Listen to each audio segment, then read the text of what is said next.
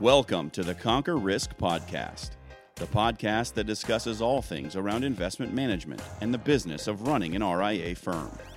All opinions expressed by podcast guests are solely their own opinions and do not reflect the opinions of Potomac Fund Management. This podcast is for informational purposes only and should not be relied upon for investment decisions. Clients of Potomac Fund Management may maintain positions in the securities discussed in this podcast. Well, I'm excited, Manish. This is a topic that I think a lot of folks will enjoy listening to because certainly we have some expertise, far more than most in the industry, how to grow your AUM without a lot of competition. And it's really about the 403B participant management space. I don't know about you, but more often than not, when I see an advisor hears 403B, they run for the hills because that's what they did when they first got in the business and sat in the cafeteria and, waited for somebody to knock it there, sit down with them and, give them a $50 flow. This is a totally different space. So how long have you been doing this 403B stuff? Yeah, this was sort of introduced to us in the early 2000s. And, we were approached by an advisor who wanted us to help manage 403B plans. And at the time, 403B plans were sort of these non-prototype accounts where you could manage really any university, any plan, anywhere. You would just open these shell accounts at different custodians and they would, flow through and you'd be able to manage it. And this was sort of a new thing where we were able to get on top of the participant level account, which we'll sort of dive into. But that started the process for us in the early 2000s to start diving into this space. And we've learned a lot, not just from the management side, but also the back office side, which is a whole new can of worms in terms of being able to handle that. Right. Well, I think it's good for us to start this process of conversation and explanation with, with ultimately it's sort of the alphabet soup, so to speak, right? You've got 403B, 457, 401A. For the purpose of this discussion, I want to set the baseline in that we're just going to say 403B. I should throw 403B7 in there too, right? We're just going to talk about 403B. All the others are included with basically everything that we say. You good with that? Yeah, it makes the conversation easier. Conceptually, it's all the same. There's slight differences here and there, but for sure, just like a 401k is different than a profit sharing plan, et cetera. Right. For this podcast, it's just going to be 403B. Right. All right, so let's do this. Let's lay the groundwork as far as giving a little bit of background as to why. I mean, that was the good news, right? We're just going to talk about 403B, and it encompasses everything. But ultimately, why are we experts? I think that's good to know, right? Before anybody listens to what we have to say, you've got what, 20 years in the business of specifically working on managing 403B participant space on the advisory side, right? And that was Potomac started before we even had Fidelity as the primary 403B chassis, right? Correct. Yeah, this is something that was added on to the business. It was never really, the main bread and butter. It still isn't, but it's a good value add that we've been able to provide to advisors. Right. So another reason that I think is some background I think is good for everybody to know is a little bit of my history, coming into this as well, right? You've managed the actual assets for that long. I spent more than a decade running the advisory division for another broker dealer. So I've done due diligence on, nearly 500 managers, and I only know of 5 or 6 in this space. So this is not a space that has been we talk about data mining. This is not a space that's been mined as far as there are people who need help, right? Education and healthcare workers need help. They're experts in their field. They're not experts in our field. And I think this is a great opportunity to, once you understand there is an avenue, to be able to help more people that need help. And, I can even tell you, there's only 5 or 6 managers out of those 500 that I've found that work in this space. And I've actually done business with most of them. So, yeah. Well, let's start with let's back up a second. And when we dive into some different points we have laid out, the 403B market, for one, for those who don't know, is nonprofits, right? And also universities, hospitals, schools, et cetera. Right. And years ago, it was dominated and still is in some markets by insurance companies. And the schools would go out and they would allow multiple vendors to come into the space to handle the participant accounts, right? And historically, it was always insurance vendors that came in. So across the country, there's a large dominance by insurance companies who are selling annuities into these 403B plan participant accounts. And what happened in 2008, roughly, is that regulations came in and they rocked the world of the 403B participants. And essentially what the regulations that were led by CREF and Fidelity is they wanted to streamline the back office of these plan administrators and make it look more like a 401k. And what I mean by that is if you have 300 vendors and they all have their own processes for contributions and withdrawals, spreadsheets and checks, and they wanted to come in and standardize it. Let's get all on the same page, just make it electronic. And most plans followed and wanted that. There's still some that are still in the insurance age, but most of them adopted. So what we're trying to say is not only can we help get clients out of these more illiquid annuity, and we won't get into the rationale of an annuity inside of a retirement account. That's a whole other rant. But we have the ability as advisors to help clients get out of that into a more liquid, where they increase their choices, right? Because we're all about free market and giving clients the choice. So by getting out of that and getting to a Fidelity or a CREF or a Vanguard, you have those choices available, and then they can add any management they want at that point. Right. Now that's good stuff. And ultimately there are a number of things that we want to accomplish in this. There's some myths that we want to break, right? Some real common myths. We want to give you a little bit of the history, which is what you were just doing. We want to compare some of these different scenarios and what this really means. And obviously we're going to also hit how to do some marketing, right? How do you approach this space? And what really ultimately, right? It's all about helping clients who need help. And what does that mean, right? What is your value proposition? Why is what you're offering better than what they could get when they just walk up at the cafeteria and sit down in front of somebody and sign up with whatever program du jour? And I do want to stop you right there because it's an important point you just made. Like, for some reason, advisors across the country, the public has a low perception of advisors, and maybe rightfully so for the brokers that are out there that are selling certain products. But this is one of those opportunities where you can literally help someone who is in dire need of help, education, and also make money. And it shouldn't be demonized to make money. We all run businesses, we have families and employees to feed, and this is an opportunity to do both. And it doesn't come across very often where you have that ability to truly help someone that's not getting it anywhere else. There's very few people in this space that have the ability to help. And so, look, we have notes and I'm sitting down for the first time in 8 episodes because it's going to be a lot of information. So let's run through these, like you said, and really lay that groundwork, and then we'll sort of conclude from there. Yeah. And I think the last point I want to make about this is not, is if you haven't figured out already, or you were concerned about it, it might be equally as important. We're not going to talk about Potomac portfolios. We're not going to talk about how we manage money. This is not a Potomac sales pitch. This is helping those advisors who watch this video understand more about what I talk about every single day. An hour ago, I was on a webinar doing this exact same thing. So, it's really about education, and that's the focus here. So let's talk about some of these myths. I'm going to ask the question and you give a little bit of an answer.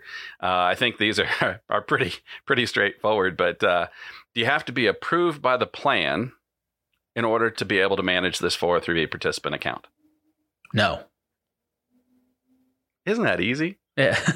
and right now, every advisor or rep who's ever started in this business and done anything with 403Bs is scratching their head. What? Yeah. My firm doesn't have to be approved. I don't have to be approved. Well, then how can I have access to the plan? You don't. You have access to the participant.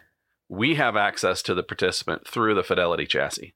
Yeah, and just so to make do that those clear, other managers that I talked about. Yeah, so payroll slot wise, in the past, there would always have to be an advisor being assigned to a payroll slot. Fidelity is for lack of a better word, I guess, the payroll slot provider. And Potomac is the money manager who has gone through a review process with Fidelity to be an approved money manager on those plans. So the actual advisor out there in the field, to your point, does not specifically have to be approved by the plan. And the plan doesn't even know who that advisor is, and they're okay with it, right? They're just allowing advisors access to the participants to help them. Well, and not only that, the plan administrator doesn't know us either, and they don't want to, right? It's the very same reason that after the Great Recession, we saw a whole lot more plans add some iteration of self-directed. Fidelity calls it brokerage link, right? Because ultimately, when there's 20 funds available for a participant to choose from, and then calamity hits, and they say, well, I couldn't make money because, or I lost money because, certain fund wasn't available, gold bugs, raise your hand. Now, all of a sudden, the brokerage link is available, right? Well, that opens up the door in many cases for us to be able to do what we normally do, again, as other managers as well, but there just aren't many. Yep. Well, let's stay on point before we start getting... Yeah, let's go on another one. So the 403B is hard to break into. This participant market, I should be more specific. No. I mean, it's just like anything else. This is the biggest hurdle people have to get over. It's no different than any other market. It's literally the same as going after a taxable account or an IRA account. You're just talking to participants, and you may have access to those through centers of influence, or you're already in your book of business. It's not difficult to break into. It's just perception that that it is difficult, but it's really not. Yeah. And one of the things I like is the fact that it can be a one-off, right? It doesn't mean that you suddenly have to spend 100% of your time trying to break into this market. You may have, 10 different contacts, clients that you're already giving free advice to on an account that now you might actually be able to have managed and earn more for your business. But you then get a referral to somebody else who's at a hospital that you don't know anyone at. And you may be able to actually do the same thing with that one client. Yeah. Not that you're going to start marketing there, but it's that one-off, and you can do that in this space. It's an avenue. Yep. All right. So another one. I can't get paid on 403B accounts. Wrong. Yeah. So, at the participant level, the way it's set up is it's a managed account. Back to what I was saying before, it's no different than any other account you have. You provide the management, the investment management through Potomac, and get paid as the advisor and the solicitor in this matter. And so it's no different than the business you're doing now if you do advisory business. Yeah. And that really encompasses the last one, which we'll touch on again in a little bit. I know I likely will, which is I have to sit in the cafeteria and wait for a $60 flow. Look, that's not the case. This is all about, and I often refer, those that are listening are typically small business owners, right? Advisors are independent. They own their own small business. And anytime you own a business, if you look at the liability versus the compensation, you scratch your head when you think about the traditional manner of 403B business. In this particular case, right, we're trying to help clients, but our liability and our compensation now match because we're doing it on the advisory side. And so, that compensation is based on the entire account value. And that's what the client wants help with. They don't want help with their next contribution. They want help with the whole account balance. And that's where we're going with this. So let's move on with this process. You talked about some of the regulation changes and so forth. I think it's good to understand, and this was part of a conversation earlier, what choices do clients have when they're working, in this case, because we're sort of picking on Fidelity, because that's the chassis that we are most familiar with. What choices do they have if they had a Fidelity account? Well, without dealing with us, right? They typically have tier 1, which is target date funds. That's, again, as you said earlier, that's a whole nother rant. Tier 2 would be passive and active funds, right? Depending upon the plan, they might have 10 or 20 different passive and active funds to choose from. But again, the client is still having to make that decision. There may be a tier 3, typically brokerage link. More and more of these plans are getting brokerage link, which is the self-directed piece. And if you take a step back, once I've explained that, I think this is important. An individual participant, before they ever decide what investment they're going to use for their retirement account, they have to choose a vendor. Clients don't understand the difference between 12 different vendors, or we have a lot of business in California, K through 12. 44 vendors, I think, is the last time that we checked. No, it's upwards. It's insane. It's upwards of 200, actually. Oh, geez. Yeah. So think about that. Before they can ever make a decision, they have to decide a vendor, not realizing that vendor choice controls what they can actually invest in. And then they have to make do their research, make their investments. And then likewise, as the count goes on, they have to rebalance or reallocate or make adjustments. What we're talking about in this situation is the ability to remove all of that from the participant's shoulders. Now, the traditional 403B market, that doesn't happen because there are regulations against a representative giving specific advice, and a representative can't go in and manage the account. So it's really an eye-opening. Once the light bulb clicks for people, it's really amazing to watch how excited they get at the fact that, oh, wait a second here.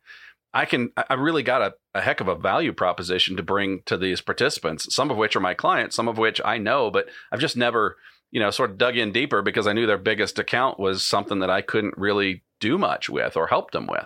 So, well, I mean, even if you do nothing more than get them to a Fidelity, a Vanguard, a place where they have the ability to choose whatever investments they want, the freedom, the flexibility.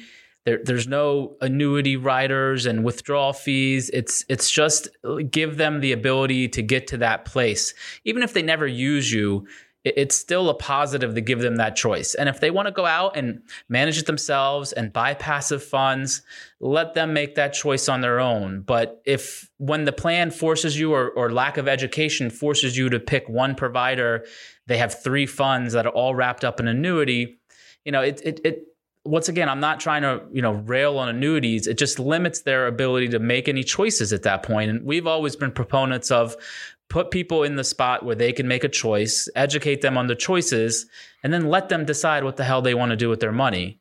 So this first step, at least, and I think we're making a positive difference by allowing and educating people, like move it over to these options. Even if you never add management, it gives you the ability to, like I said, have those choices. And I think that's huge.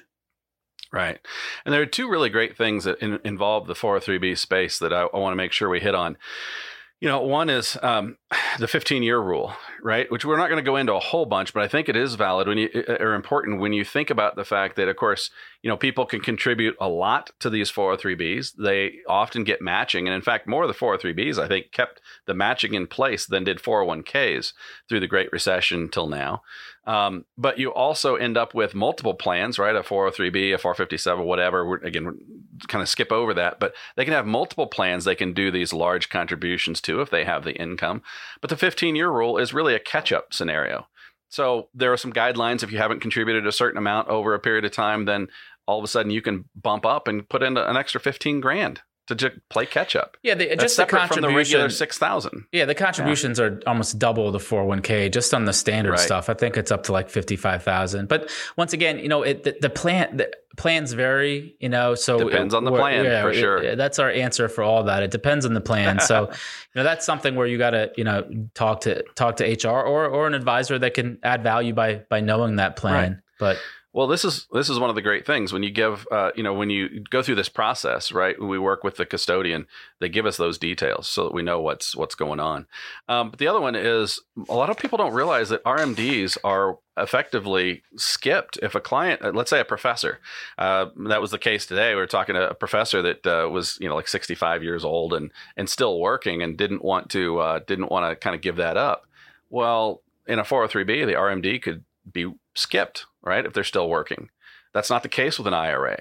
So if you already have this client and you already have them managed, they're comfortable with the process. Number one, you're getting to it before the retirement plan time, but also it's managed and there's no RMD. So it's a benefit to the client to keep it there in that scenario, rather than, what typically happens is, we got to get it out and get it to an IRA so that we can get it managed. I can be compensated. We can do other things with it, right? I mean, it goes hand in hand. You're running a small business. You have to make sure that you keep the lights on. So there's a couple of little thoughts there that I wanted to make sure that we inputted. So we actually talked a little bit about the payroll slots and the compensation and liability. So we talked about that a little ahead of time. So we're going to move over that. Let's start into this process of how you market into the 403B space. How do we grow? Manish, you want to discuss that a little bit? Yeah. Which part are we talking about here in terms of advisors getting out there? Yeah, I mean, this is essentially Section 4. So, it's starting to discuss the process and the experience. I mean, we start with a statement.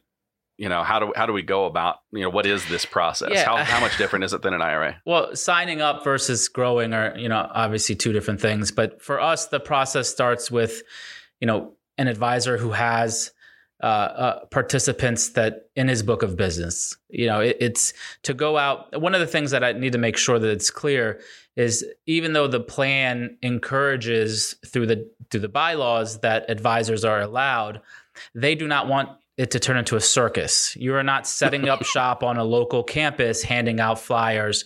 And we've had this happen when we've heard stories about advisors who have had plans get shut down because they're too sort of overzealous and going in there.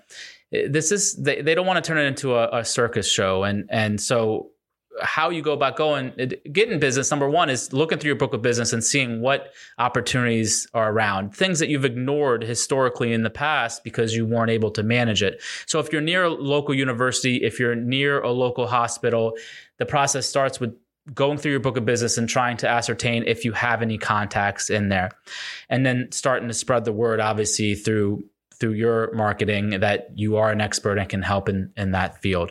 That's first and foremost to get situated. Do you have any thoughts on that? Yeah. No putting flyers under windshield wipers. That is not an option.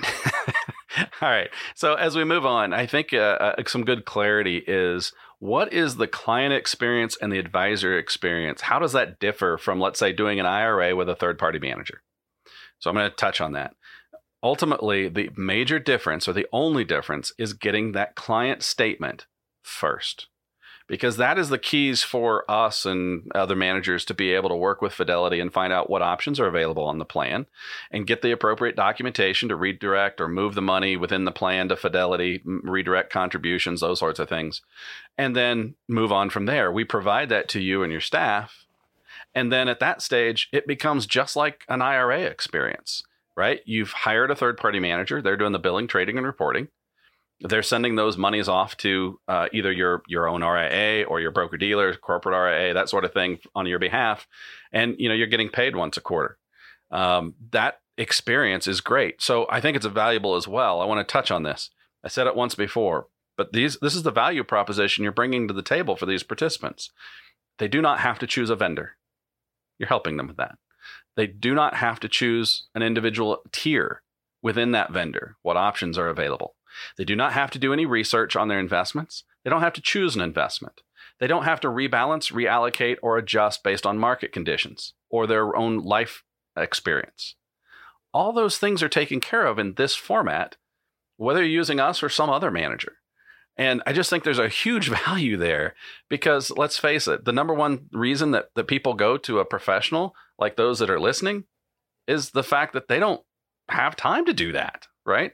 They want to spend time with their family. They want to do their work. They want to do their study, whatever, and move on and let their retirement investments be handled by a professional. And that's what most clients, when you say, well, it's handled by a professional, that's what they think they mean. They're not going to have to do that work. So I think that's pretty valuable. Yeah, we always say that you're handing the client, the participant has the keys to the car, and they're just handing it to an advisor to sort of to guide them. But yeah, become an expert on the plan is it's not necessary, but it's obviously helpful, right? I mean, and a lot of this is public information, and it's just simply understanding what vendors are out there, how certain things work on the plan, because they're all different. And trying to add value just by understanding your options. Right. So as we go through this process, so the first step being the only really different step is getting that statement. I think it is good to understand. We've got hospitals, right? We've got education, that's K through 12, as well as higher education, universities, 4-year, 2-year, et cetera. Some universities have a separate physicians group, right? A physician's part of the university, and that often has a separate plan.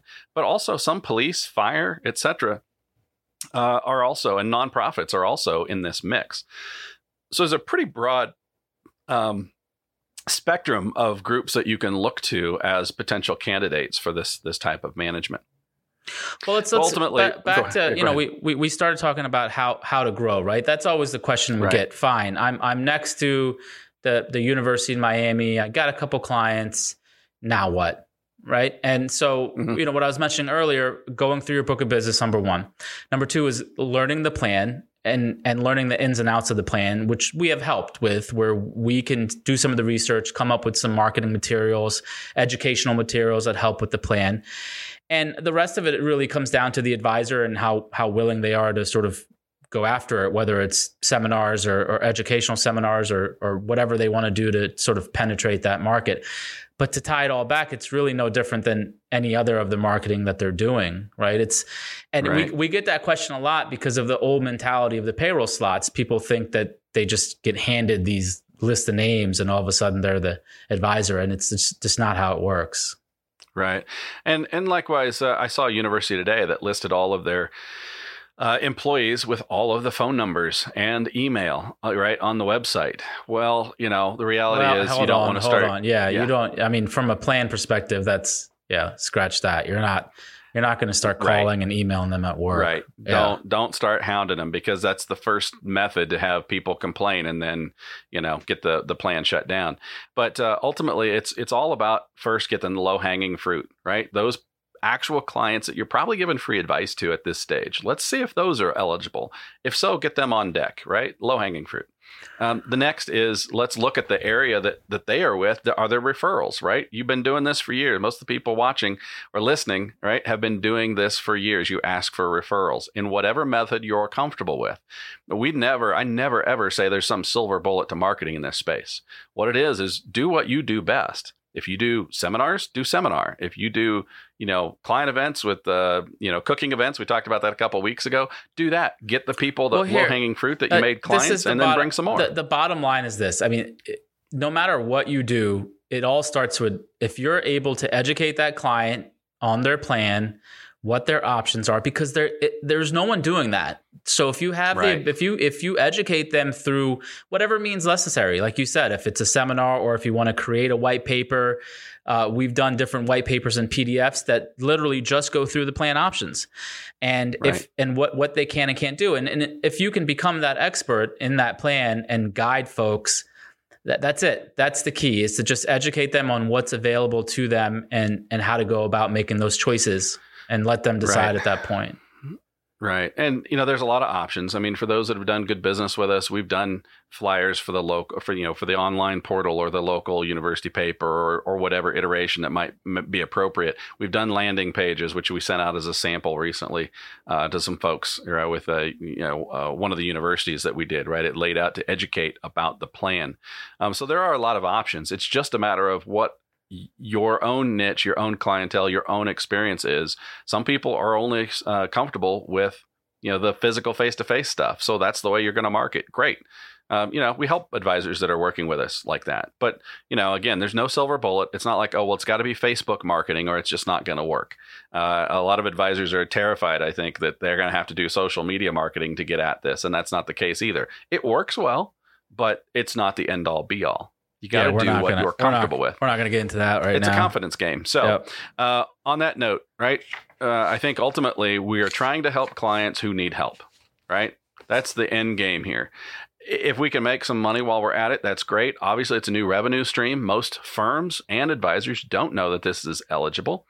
And ultimately, the experience, this is what shouldn't be scary. It's not any different than an IRA. You're hiring a third-party manager to go bill, report, and trade, and the client experience is yours. Do a financial plan, manage their other assets, do whatever. But you suddenly are not stuck with an account that you're giving free advice to, but yet you have a liability. Yeah, and frankly, a lot of times we've seen it come across our desk where advisors are actually giving advice / trading on these accounts, which is an absolute no-no. There's no contract, there's no suitability. They're just telling their clients what to do. And, that's just not how this business should be run. Either you're responsible and you're fiduciary and you're managing the assets according to their risk profile, or you're not. So this, like you said, the liability is high on this, where you can, hire a third party money manager to come in and do that. So, all right, well, let's go ahead. You got something? No, I was going to say, I think we've pretty well knocked this sucker out. To summarize. Starting point. Yeah, just to summarize. Listen, there's universities, hospitals, there's 403B plans across the country where clients are desperate for help. we have the ability through working with our advisor partners across the country to manage those assets. And it just starts with a conversation with yourself and to figure out if the plan's available, if there's advisor access, if there's fee deduction. There's certain things that we have to check if the availability is there. And then there's a process we go through. And so, once again, it really comes down to starting. The first step in the process is client statement. Let us do the research and seeing if it's available. If it's available, we can start the next 10 steps. If it's not, then it's not. That's something that has to go back to the client to push HR or whatnot. Right. And a question that I had today, do we work with RIAs? Well, yeah, we absolutely work with RIA, independent RIAs. And likewise, we have a lot of broker-dealer relationships. So look, the gamut is open. We'll help if we can. All it takes is a conversation. So give us a call or, shoot us an email, whatever, right? I mean, essentially our phone number is 888-768-6622. And my email address, all that jazz is included there, but it's jeff@potomacfund.com. I mean, we're here to educate and help. And that was the purpose of this podcast. Hopefully you all feel a little bit wiser about this situation. What? Your email is jeff@potomacfund.com. Did I just say that? I sure snot did, didn't I? This is a public YouTube video that you just put your email out on. Yeah, it is. Well, like anything, we don't cut things just out. Just go to the contact us page and enter your stuff there. You or you can email us at info@potomacfund.com. But don't send an email to Jeff@potomacfund because it's not going anywhere. No, that won't work. I'm too busy thinking about my Chiefs. I'm so busy thinking about my Chiefs that I got sidetracked. They do play tonight. We have a business dress code here at Potomac that you're violating right now. Well, hey, like any newscast, right? You never know what's on below their waist. Do we have any recommendations? Are we going to skip that for this one? Sure. No, I've got a recommendation for you, and this is one that I didn't have until last night. So I changed what I was going to recommend. If you like documentaries, this is an oddball for sure, but on Prime, you can watch The Amazing Jonathan. Now, I'd seen this. He's a magician. I've seen him in the past, right, when I was younger. And I won't bore you with all those details, but ultimately, it is a documentary unlike I've never seen before. You're just not sure what direction it's going to go. It's kind of a cluster, a train wreck, if you will. And let's face it, train wrecks we all want to watch. What is it about? It's about, so it basically starts with the amazing Jonathan. He's a magician, and he's apparently got a diagnosis. He's only going to live a year. Okay. Except that it's 4 years later. And it turns out I don't want to ruin the story. There is one person that starts documenting it. Okay. And then it goes from there. I got one. I got a good one. Yeah, it's an hour and a half. It's worth it if you like documentaries. If you don't, you probably won't like it. I got one called American Factory on Netflix. It's about a Chinese company that took over a GM plant that went out of business to sell Fuyao glass. They sell like glass, front glass enclosures for cars and whatnot. And it's actually very telling because of how efficient the Chinese workers are. And then they come here and the management just can't get Americans to be efficient here's the one telling scene. On one side, they're over there, they're standing up straight, they're addressing their boss, they're ready to go to work. And then they switched over to the American side, who's complaining about the lack of tables in the cafeteria. They want to unionize, they want more time off and all this stuff. And it's such an eye-opening documentary. If you think right now, the way we're set up, that Americans can produce the products that the Chinese are kicking out, you've lost your mind. So before we start pissing them off too much, we might want to start making some shit ourselves in this country. So I thought because of the trade war and everything, that sounds good. It's called one. American Factory? American Factory on Netflix. It just came out, I think, a couple weeks ago. All right, good. All right, well, on that note, as Manish mentioned earlier, contact us on our Contact Us page. Look, make a comment, share, subscribe, whatever. We appreciate it. Certainly, we're just trying to pass on more education about more things in the RIA space. And in this case, it's a special edition about 403(b) participant management. Thanks for watching. Thanks for listening. Thank you.